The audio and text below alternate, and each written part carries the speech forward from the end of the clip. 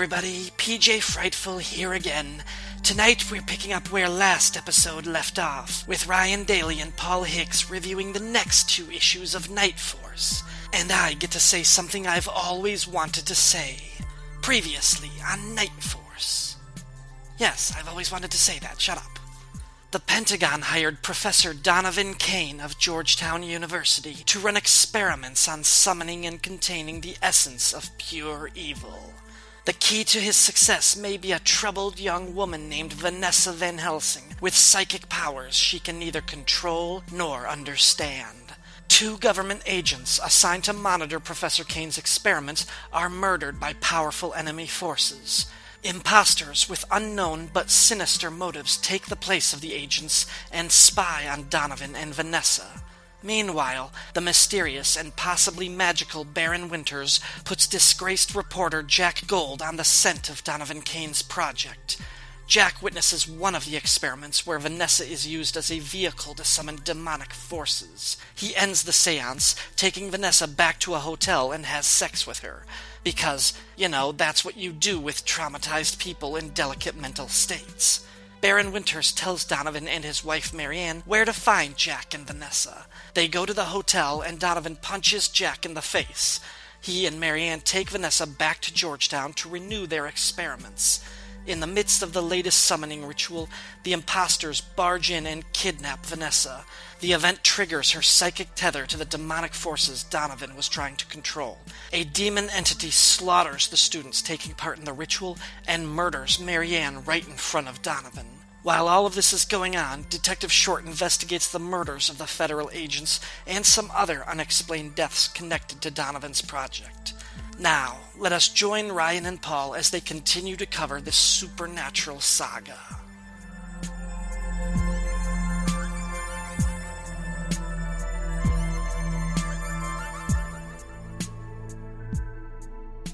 Night Force, Issue 3, cover dated October 1982, released on July 15th that year, has a cover by Gene Colan and series inker Bob Smith.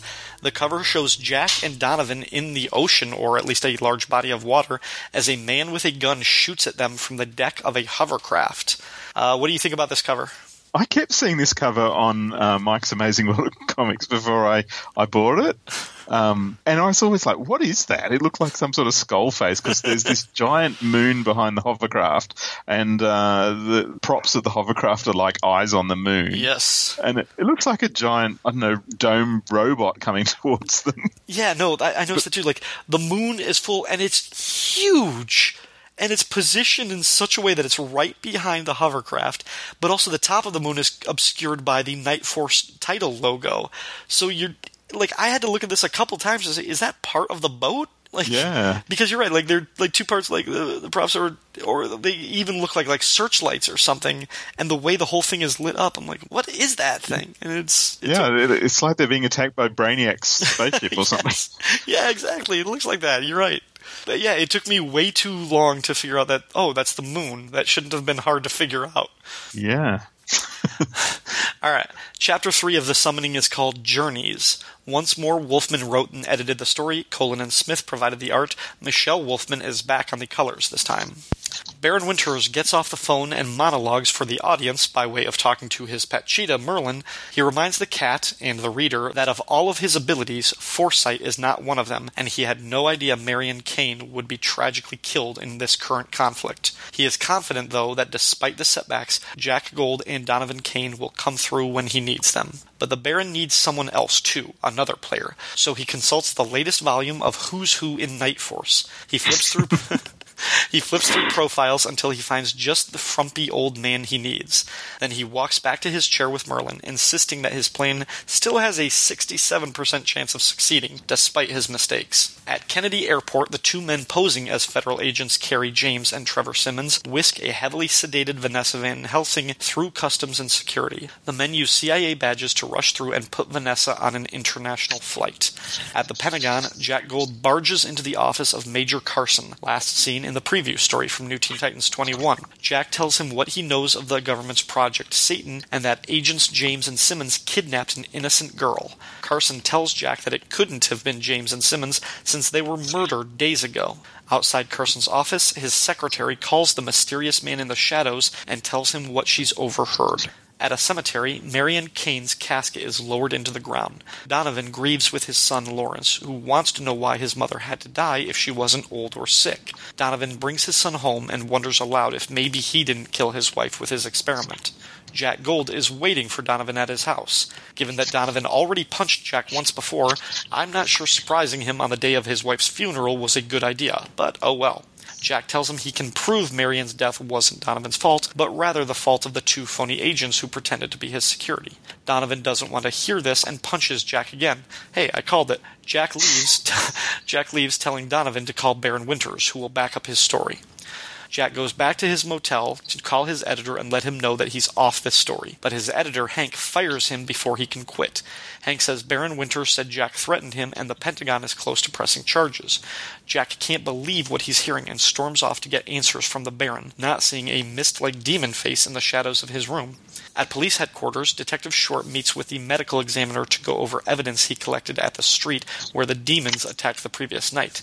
The ME identifies the tissue left behind as seared human flesh with gastric juices, meaning it had been eaten. Detective Short has a very bad feeling about this case. Then another officer brings him a photo of Vanessa Van Helsing and tells the detective that she was with Donovan Kane when she was kidnapped. The detective remembers Kane's name from a previous case. He goes to ask Donovan some details about his wife's death and Vanessa's kidnapping. Meanwhile, a TSA agent at Kennedy Airport identifies Vanessa by a photo and tells the cops that she got on a plane bound for London with two men. Jack goes to Wintergate Manor. When the Baron opens the door, Jack grabs him and threatens to beat him over getting him fired. Baron Winters doesn't deny what he did, claiming that he needed Jack's commitment to chasing Vanessa's kidnappers to the Soviet Union. Baron Winters goes on to explain who Vanessa Van Helsing is and why she shares the name of the famous fictional vampire hunter. According to the Baron, Abraham Van Helsing was a real man, a friend of Dracula writer Bram Stoker, but unlike the character of Mina, who shared a psychic rapport with the vampire in Stoker's novel, it was actually Van Helsing who had psychic abilities. He passed these abilities onto his child, who passed it on to the next generation and the next, until Vanessa. Winters further explains that the Russians have long been studying telepathy and psychic phenomena, that they have actually mastered some of these abilities in an attempt to raise Satan. No, not the horned image of the devil, but the real physical manifestation of the energy source that we perceive as evil. Donovan Kane's experiments helped channel that evil energy through Vanessa, and it was given the physical shape of a demon because that is how Kane's students imagined evil to look. Baron Winters tells Jack that Vanessa's only hope is for Jack and Donovan to follow her kidnappers to London and rescue her before they take her to Russia. Jack is already skeptical, but he doesn't think for a minute that Donovan would actually go. He's wrong, though. Donovan agrees to go on the mission to hunt down the men responsible for his wife's death. Jack and Donovan fly to London together, but it's clear these two are not friends. They stop by a hotel and then a bookstore the Baron recommended to them. All the while, they're being followed by the imposter agents who kidnapped Vanessa. They go to the bookstore, and an elderly woman gives them a book the Baron supposedly left with her back in 1928, when she was just a girl with a crush on the older Baron. Jack and Donovan leave the store and walk along the edge of the Thames. Jack is trying to figure out how the Baron could have dated that woman 60 years ago when a gunshot rings out that nearly hits Donovan. The guys duck for cover, and a car speeds up, nearly running them down. Jack recognizes the fake Carrie and Trevor. One of them shoots again, this time hitting Donovan in the leg. Donovan falls over the edge into the river. Jack jumps over the side to join him. For a moment, they feel safe in the water. That moment ends when the fake agents appear on the deck of a hydrofoil, speeding down on Jack and Donovan. The imposters open fire as Jack and Donovan try to swim away. And the story ends on that cliffhanger, to be continued in Night Force issue 4. Alright, what'd you think?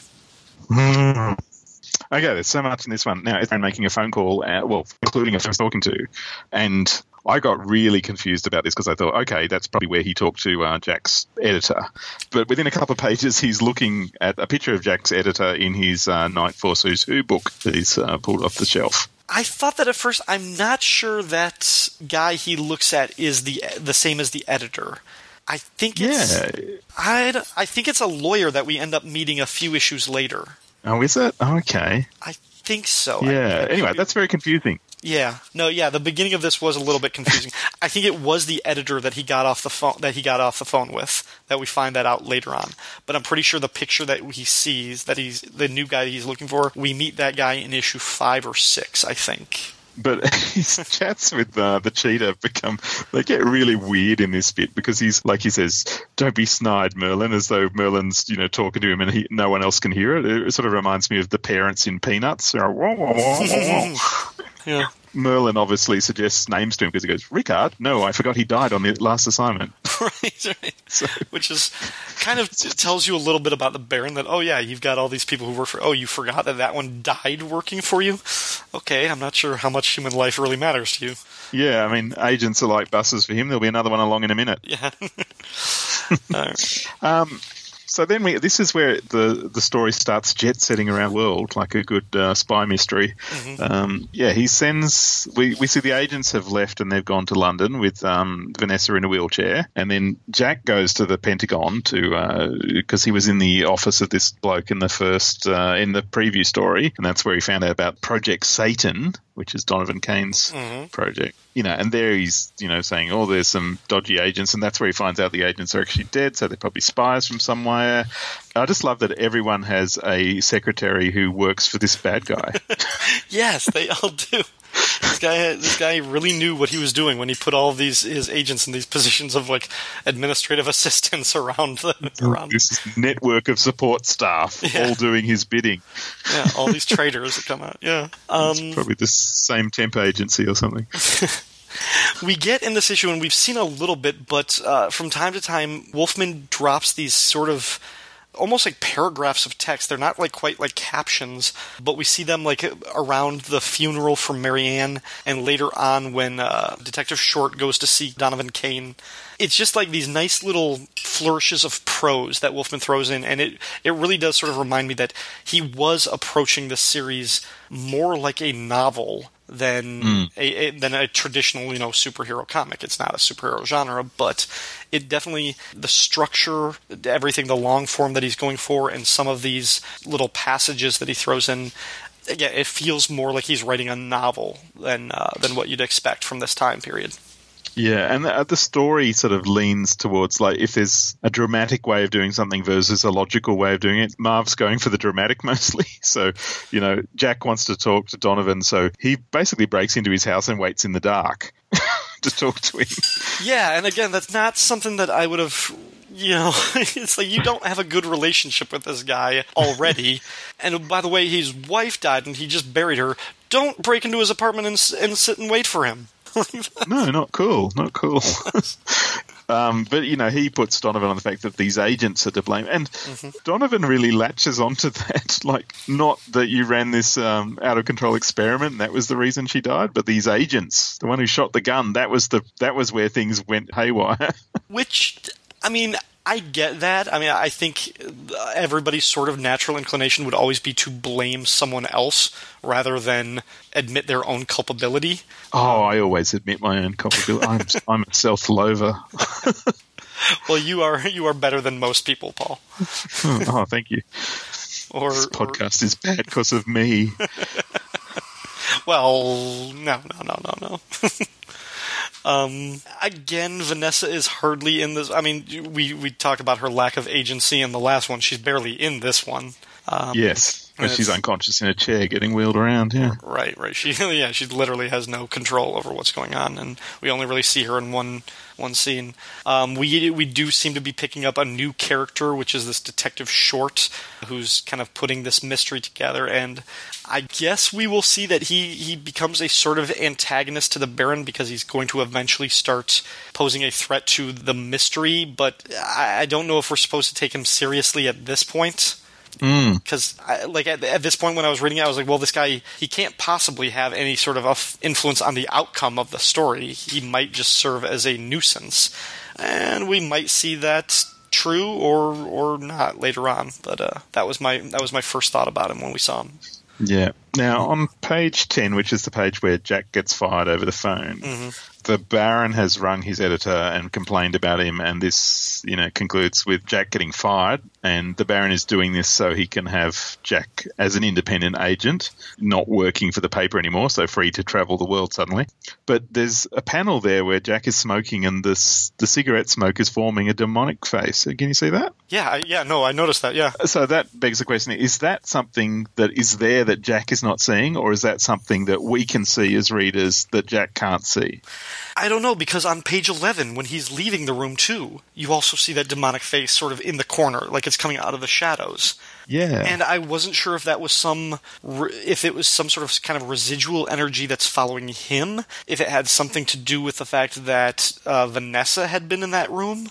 I have no idea. Yeah. Spoilers, we never find out. Yes.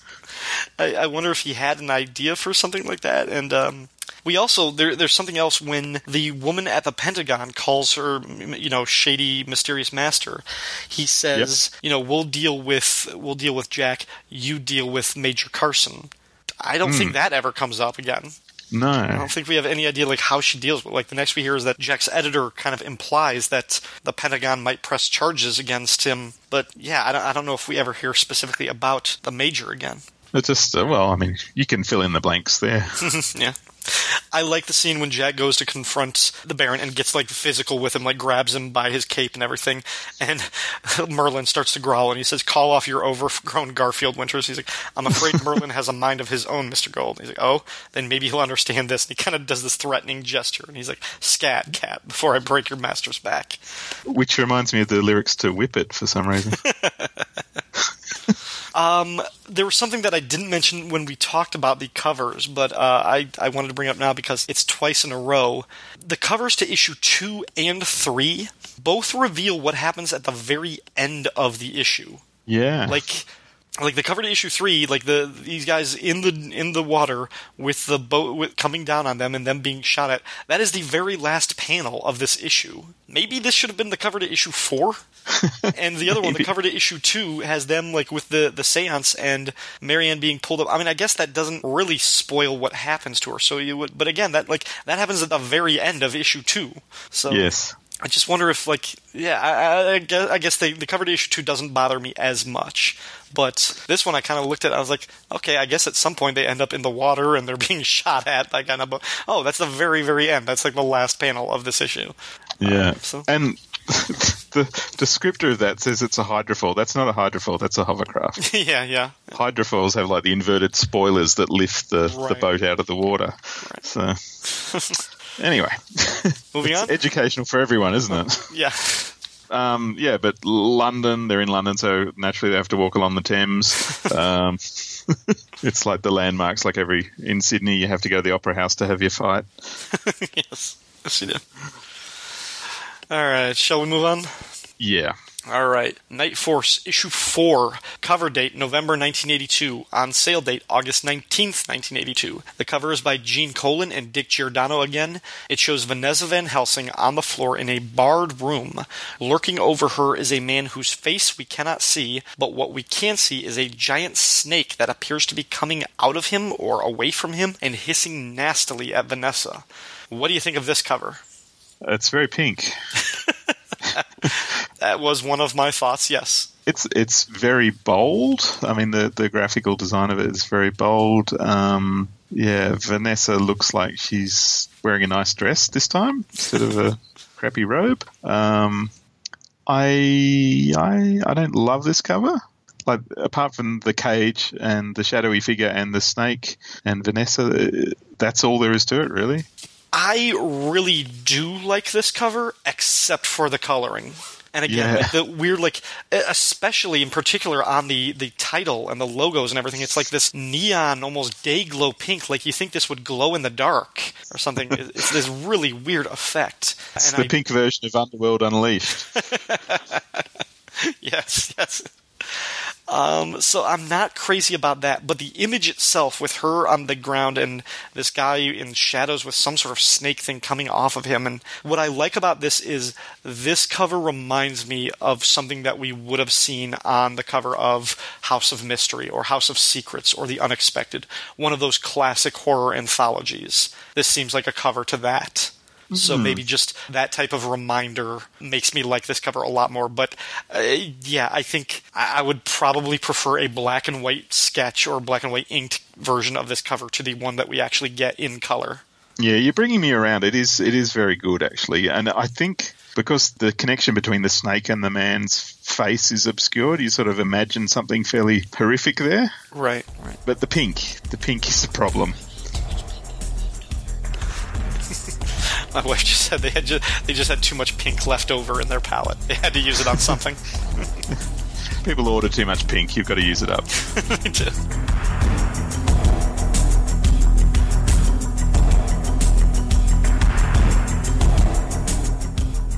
The Summoning Chapter 4 is called Eyes. Same creative team on the art and script, but Todd Klein lettered the issue, and Adrian Roy is back on colors. Jack and Donovan are still treading water in the River Thames as the hydrofoil, or hovercraft rather, speeds toward them. On the boat, the imposters who pretended to be agents Carrie and Trevor shoot at the would-be heroes. Donovan has already been shot in the leg and is starting to lose consciousness.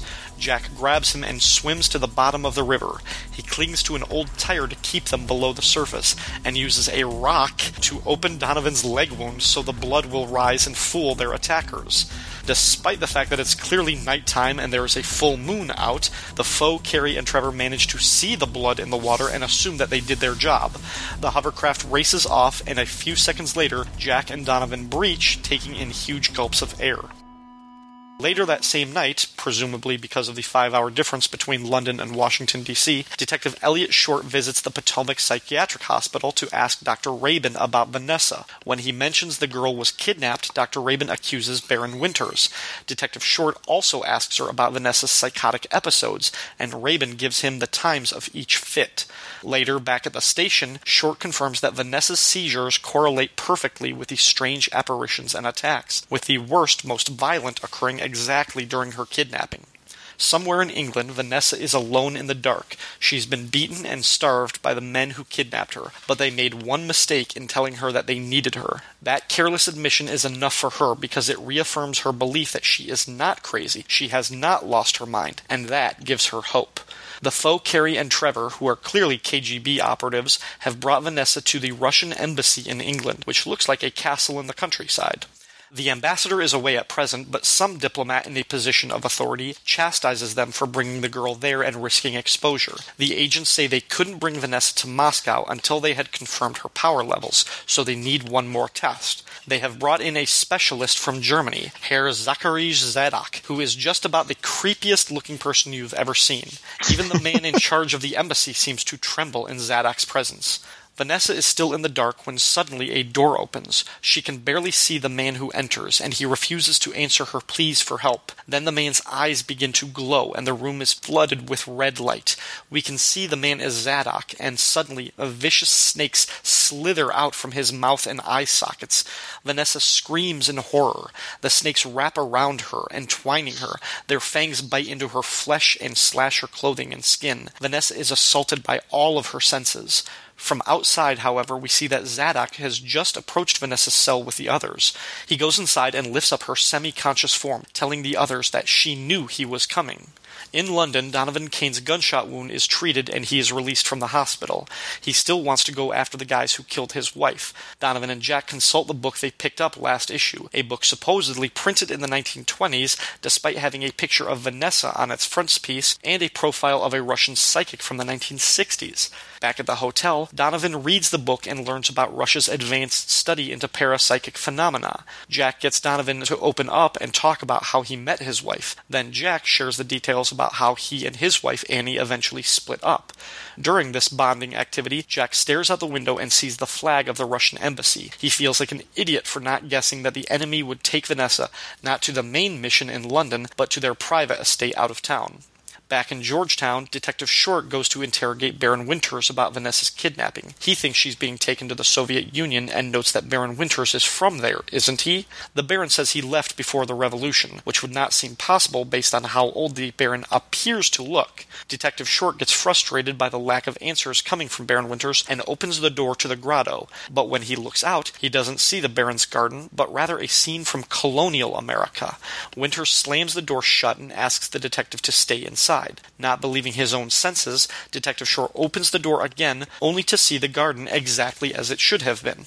At the embassy, Herr Zadok has Vanessa drugged and strapped to a chair with electrodes. The others watch him flip a switch and electricity jolts through Vanessa. She wakes up staring into Zadok's eyes that send her into the far reaches of a dream. Out of darkness comes the moon, and a face begins to form on the moon.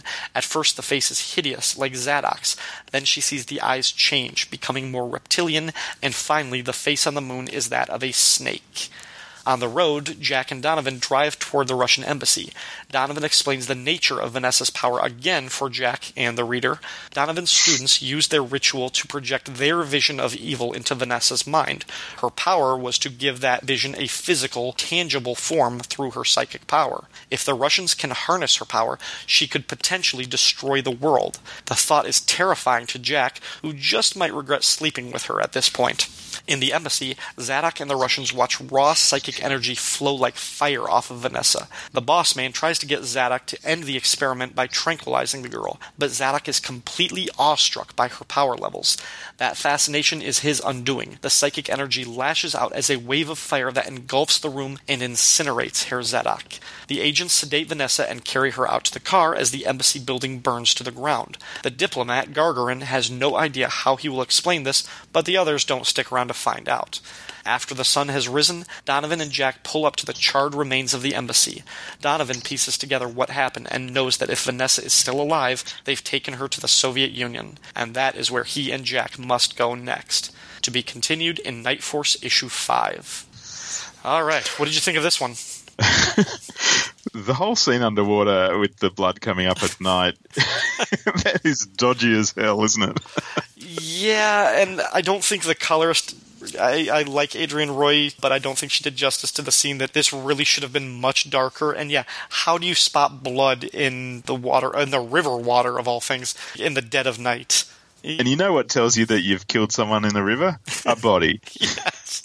Oh, just blood, yeah. But I love that Donovan's been shot in the leg and underwater, so that Jack hooks his leg on a tire to hold them under. Then he gets a rock and starts stabbing at Donovan's leg to make it bleed more. I know. What the hell is wrong with you? Like, it's okay. But to see the words at the bottom of page 2. And he wishes he could cry, but tears will not come. Is Marv having a go at Len Wein there? Yeah, that's very similar to the end of the Swamp Thing. I don't know. Yeah, I got to that part. I was like, he has been shot. He is already bleeding. Why are you opening the wound even more at the bottom of the river? And he wishes he could cry, but tears will not come underwater. I'm so sorry. I have to use a rock to open up your gushing bullet wound. Believe me, you'll thank me for this later when we're alive. And slight spoilers ahead for this.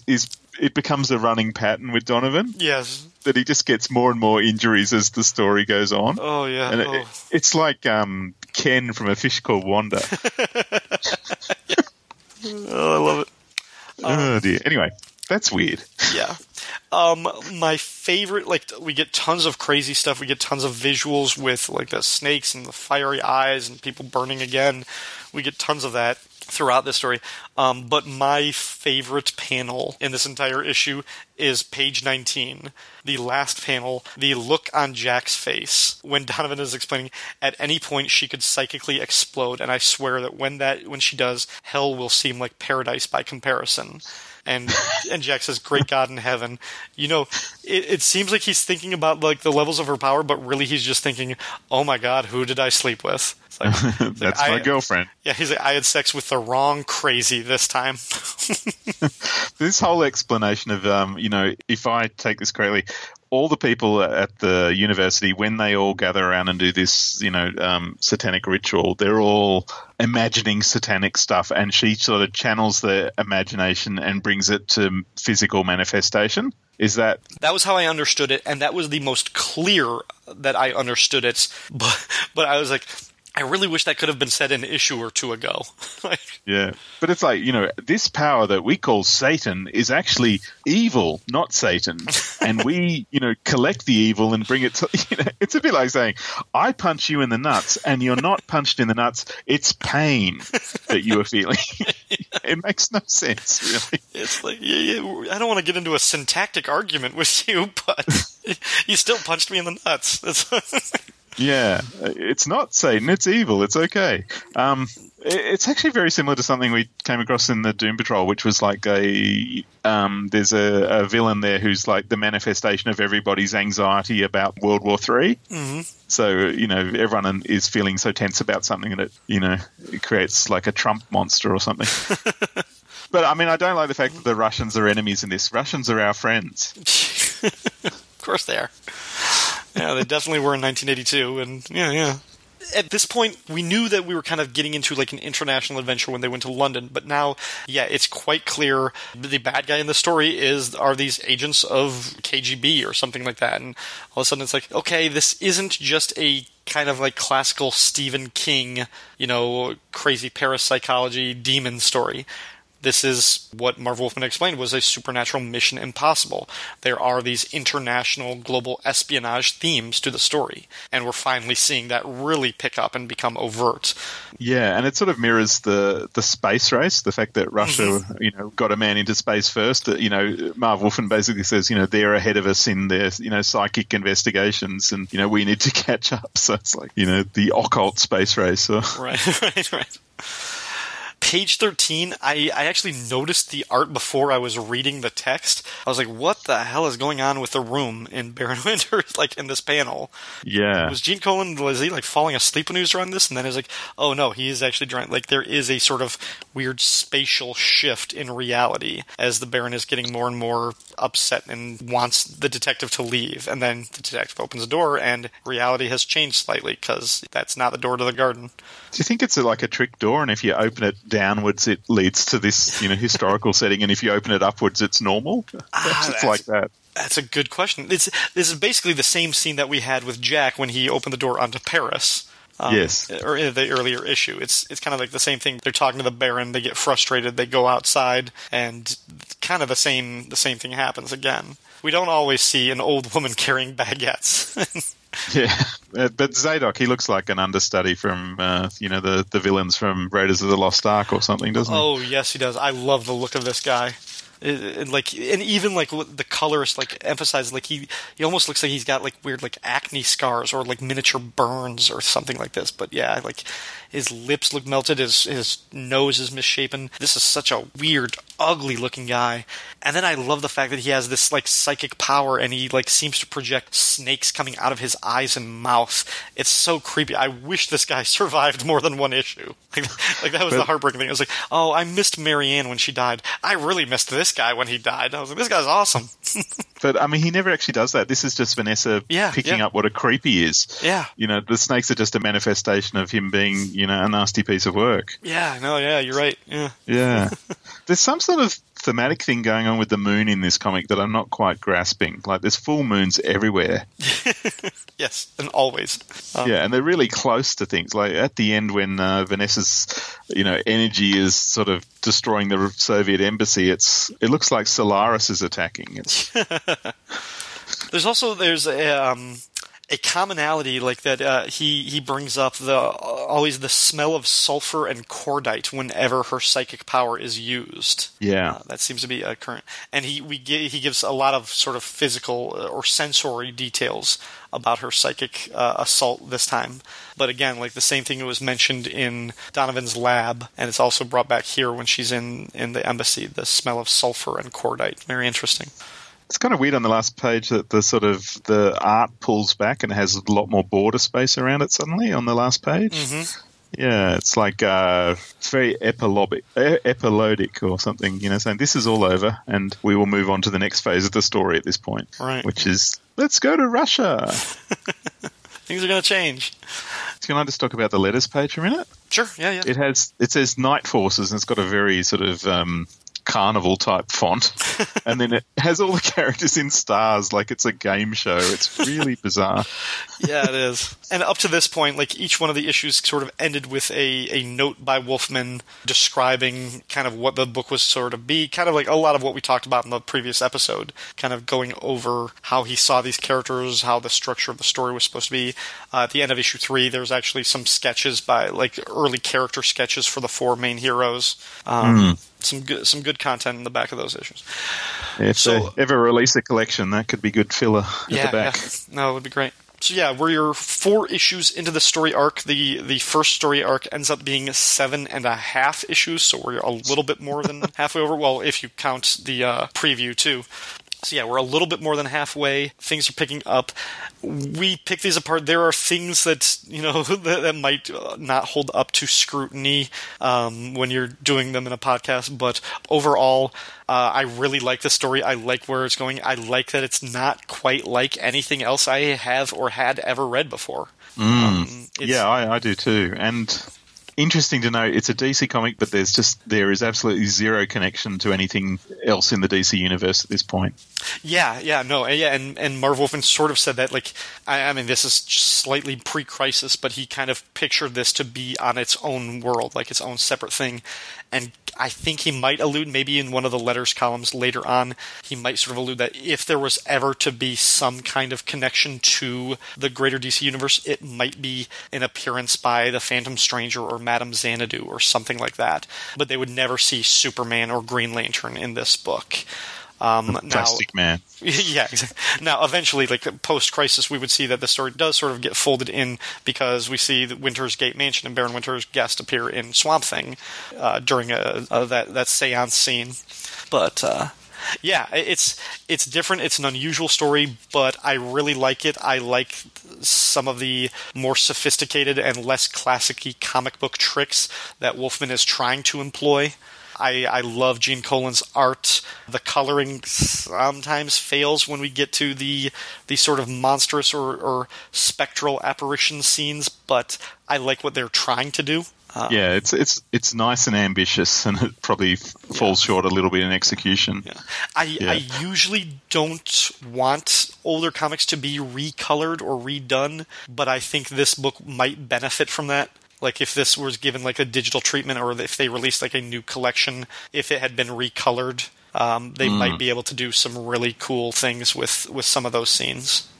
It's reminds me a little bit of Crisis on Infinite Earths, how I really wanted to see that in a recolored edition in some instances, just because he couldn't. It was so muddy. Yeah.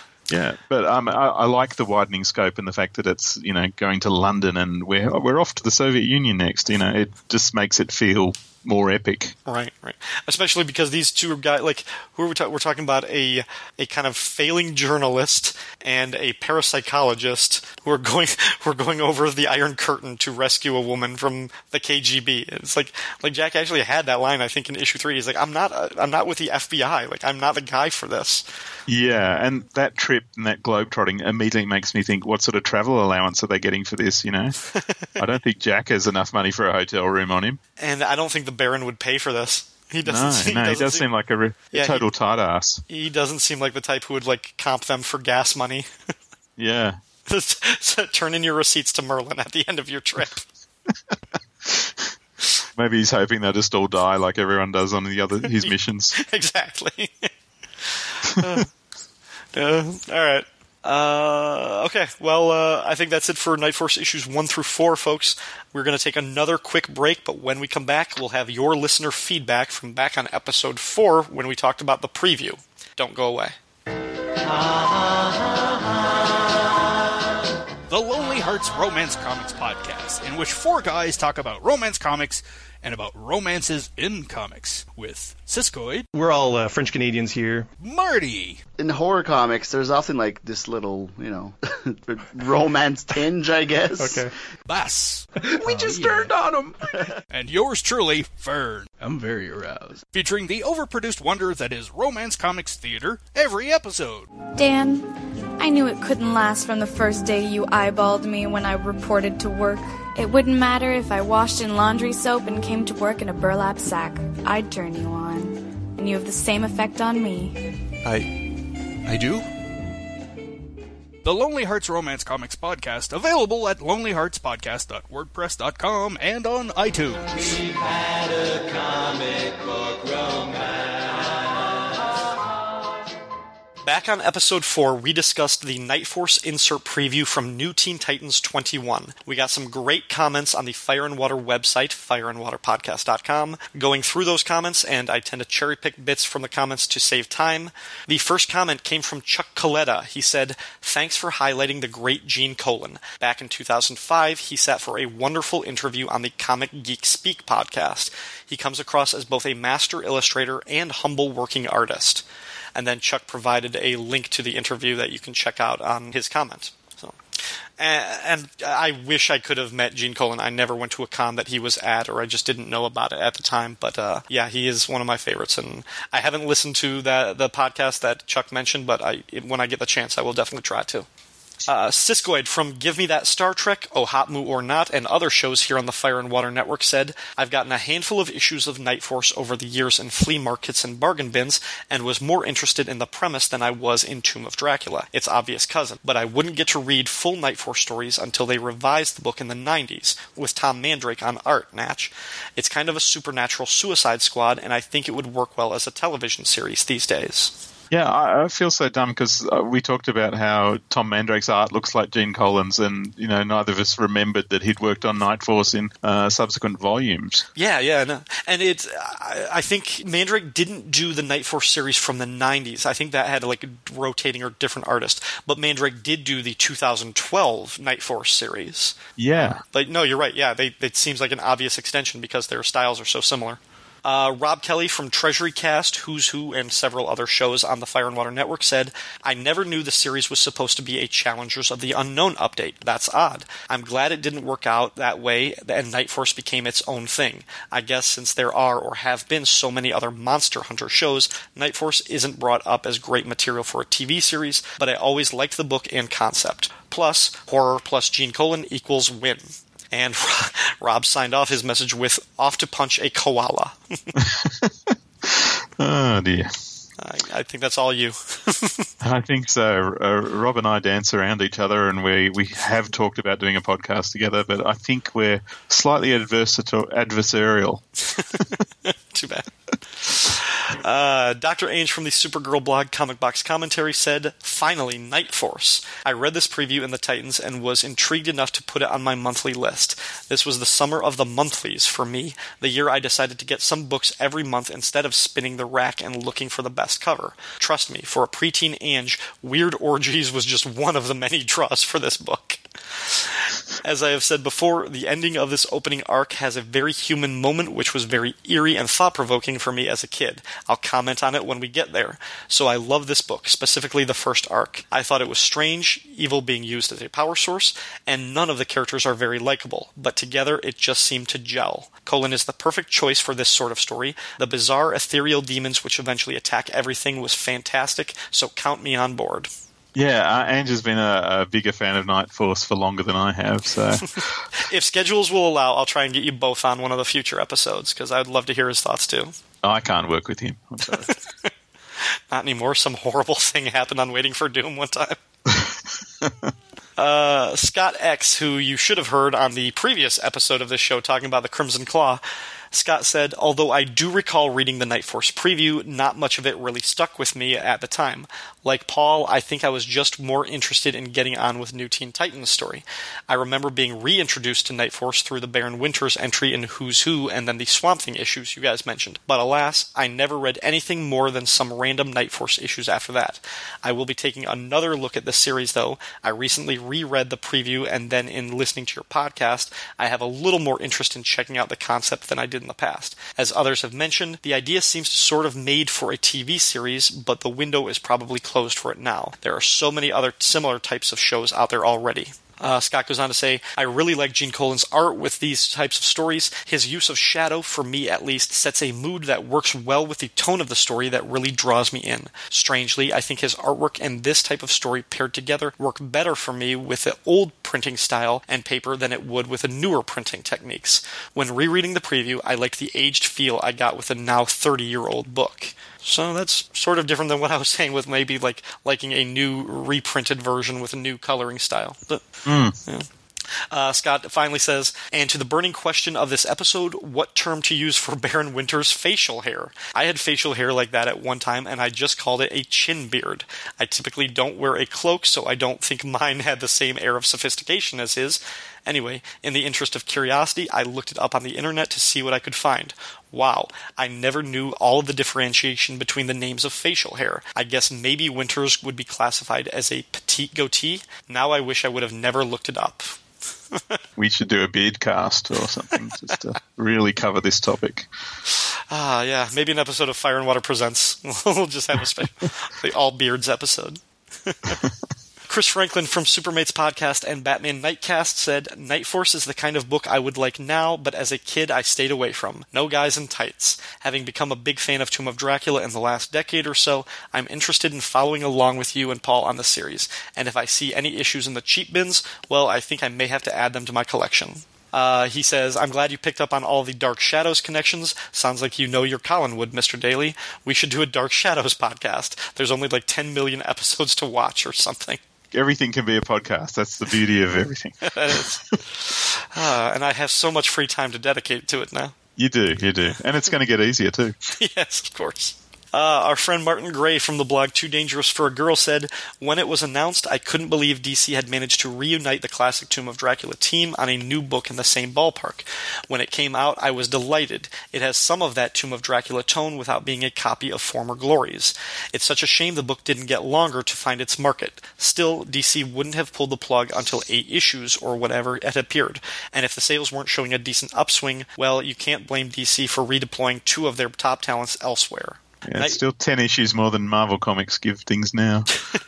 And that's even when they're selling. They just cancel it and renumber it. Night Force preceded Ostrander and Yale's Suicide Squad, which used the Mission Impossible idea to greater commercial success. Surely DC could sell Night Force as a TV series by pitching it as Suicide Squad with chills. On the topic of the music for this podcast, which is all composed by my brother, Martin said, Neil is a talented guy. I bet we hear his great music on the big screen one day. My brother actually did recently win a songwriting contest, and I will give more information on that at some point in the future. But, well done. Yeah. Congratulations to him. Good. Bradley Null said, Night Force is one of those things I have been told I would like so often I stubbornly refuse to read it. I'm a fan of Sandman and the New Teen Titans and have been told repeatedly ad nauseum by everyone that this series is perfect for someone with those interests. I've always liked this preview and I love the concept of Baron Winter and the house that seems adrift in time. However, when it came out I was trying to prove to my comics buying best friend Z that I wasn't into the weird stuff, so I skipped it. I not long after that accepted that I actually really like the weird stuff, and once I accepted that, everyone has suggested I read this series. The problem is, every time someone suggests it, it makes me want to read it less. Maybe this show will cure me of that stubborn streak? What do you think, Paul? I'll try some reverse psychology. Bradley, the series is not for you. I don't think you're going to like it. I don't think you should read it. I don't think you can even listen to this podcast. Just stay away, mate. It's not for you. Right. Jimmy McGlinchey said, my only experience with Night Force is the 2012 series with Wolfman and Mandrake, which was an interesting read, so I am looking forward to hearing the earlier exploits of the Night Force team. All right. It's an interesting read code for not good. That's how I've always taken it. Yeah. Doug Zavisha from the Doom Patrol blog, My Greatest Adventure 80, friend of Waiting for Doom. I've never Night Forced, not even a little, but that's not stopping me from listening to you all talk about it. Great episode, gents, from 2 of my favorite podcasting voices. Oh. Yeah. Abel Mavada said, finally, the episode I've been waiting for is here. As much as I've enjoyed all of the other segments of your show, I'm super excited about reading Night Force #1 and then listening to the podcast after. What's that? Night Force starts with a preview with jousting knights in a comic book I don't own? Son of a bitch. Well, thanks for putting up some of the images from the preview. I only had a couple of Night Force comics growing up, and then never saw it on the spinner rack again. But what little I read, along with the Night Force entry in Who's Who, has stayed with me ever since, over 30 years. Now that's a frightening thought. Looking at the preview and hearing you guys discuss it as sort of like a supernatural Mission Impossible has just made me more excited to read the series, and made me want to seek out some other Wolfman and Cullen work. Great show, gentlemen. Good to hear. That's, I mean, one of the joys of doing the podcast is getting other people interested and involved in the things that we are interested and involved in. So. Yeah, and it's fun to make a completionist realize he hasn't got something. That's a pain that never goes away. All right, and our final comment for this one, Diablo Frank from the Rolled Spine Network and DC Bloodlines podcast. I'm sure he's going to be really positive about this. Can you read it at Frank's speed? I will play it back that fast, but... Frank says, here's the deal. I read Tomb of Dracula, which was running on toxic fumes by its end in the 70s, which explains the Messiah child and battles with the Silver Surfer and stuff. Whenever I try to read Night Force, it comes across as reheated Tomb of Dracula, and I do not want that. I tried this preview because it was in the Titans comic, and I read a couple others as loners or out of the cheap bins. I don't like Baron Winters, his cat, his house, or any of the people he surrounds himself with. I don't like Marv Wolfman's scripts, and even Gene Colan's art bores me in this tired context. I'm carrying all of the features on the Podcasting Hour anthology for now, but this is the one on the thinnest ice through no fault of the hosts. I'm going to try, but no promises. Frank, for goodness sake, just form an opinion for once on something. So wishy-washy. Non-committal Frank. That's him all over. This was okay. That's something Frank says all the time. Yeah, I'm kind of ambivalent to this. So yeah, well, in typical fashion, we just set that up by saying we love it when we can get another listener excited about it, and Frank comes in and dashes all of that. But hopefully, since we're just going to cover this series in only a few more episodes, he might stick around for the long run if we kind of speed through it. And that is, folks, for you listening, that is kind of the plan to do 3 more episodes of Night Force for this podcast. The next one will cover issues 5, 6, 7, and the first half of issue 8, because that wraps up the first story arc. Then we're going to have another one that covers the second half of issue 8, as well as 9, 10, or just 9, 10, and 11, or 9 and 10, I think. That's a Slow down. I'm trying to write this down. So. Okay. The second half of issue 8 and issues 9 and 10. That's another arc.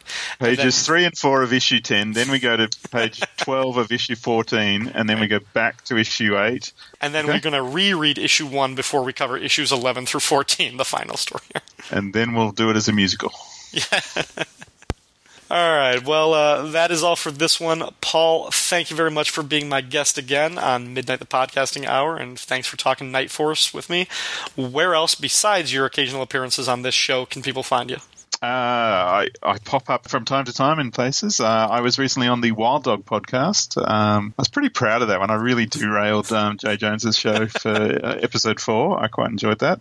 But my regular hang is Waiting for Doom, the Doom Patrol podcast.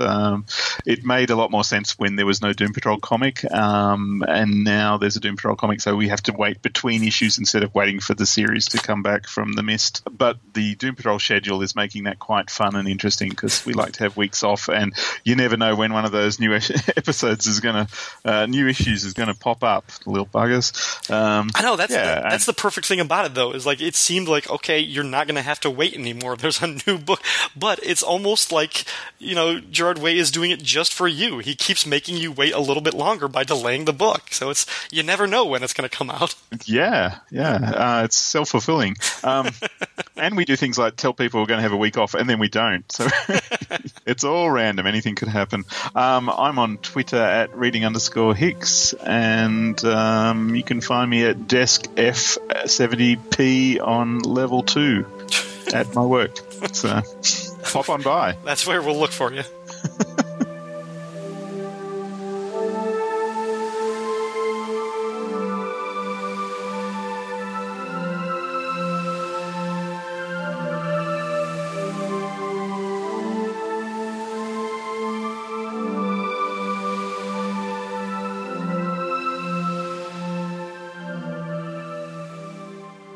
Back on March 16th, the website Bleeding Cool posted a list of upcoming Omnibus, Absolute, Deluxe, and Complete collections. This would be an awesome list if you were just a fan of Jack Kirby's Fourth World, Supergirl, Golden Age Green Arrow, and or Superman. But the list also includes 4 collections relevant to Midnight the Podcasting Hour, as they pertain to horror comics. First up is the one we've just been talking about, Night Force by Marv Wolfman, the Complete Collection. It's scheduled for release on October 31st. Halloween, how about it? For $39.99, you get the complete series that Paul and I are covering, Night Force issues 1 through 14, and the preview from New Teen Titans 21. Next up, and you can ask Doug Zawisza how excited he is for this, Dead Man by Kelly Jones, the complete collection. This book collects Dead Man Love After Death and Dead Man Exorcism by Mike Barron and Kelly Jones. It's $24.99 and due to come out September 5th. Now, on to a couple of big omnibus editions. First, Swamp Thing, the Bronze Age Omnibus. This was originally solicited on Amazon.com last year, but I guess it didn't get enough pre-orders because it was taken down. But now it's back with a vengeance. Originally, this omnibus was only going to collect the 24 issues of the first Swamp Thing series, plus his debut in House of Secrets issue 92, and his team-ups with Batman in The Brave and the Bold. Now, it's not just collecting those stories, but also his appearances in Challengers of the Unknown 83 through 87, DC Comics Presents issue 8, and best of all, Saga of the Swamp Thing issues 1 through 18. That means every appearance by Swamp Thing prior to Alan Moore's debut on the character. This is a phenomenal collection, and it's going to cost $100, yeesh, but you'll be able to pre-order and probably get it for like half of that price.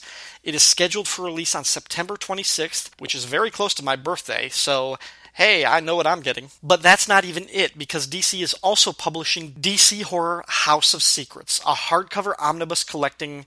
Actually, I don't know what exactly it's collecting, other than Swamp Thing's first appearance, but it's listed at 700 pages, so expect a ton of short stories, a lot of which may end up getting covered on this podcast.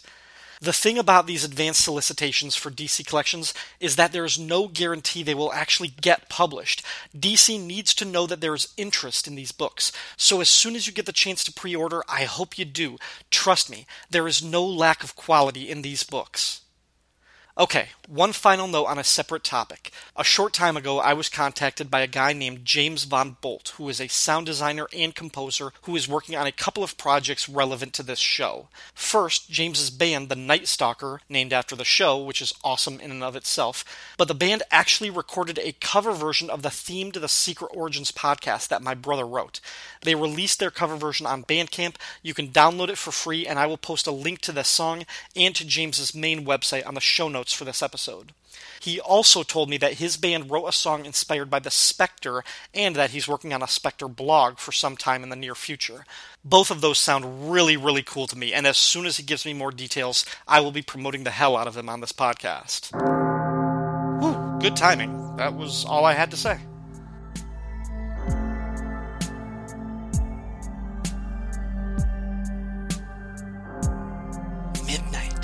Podcasting Hour is a proud member of the Fire and Water Podcast Network.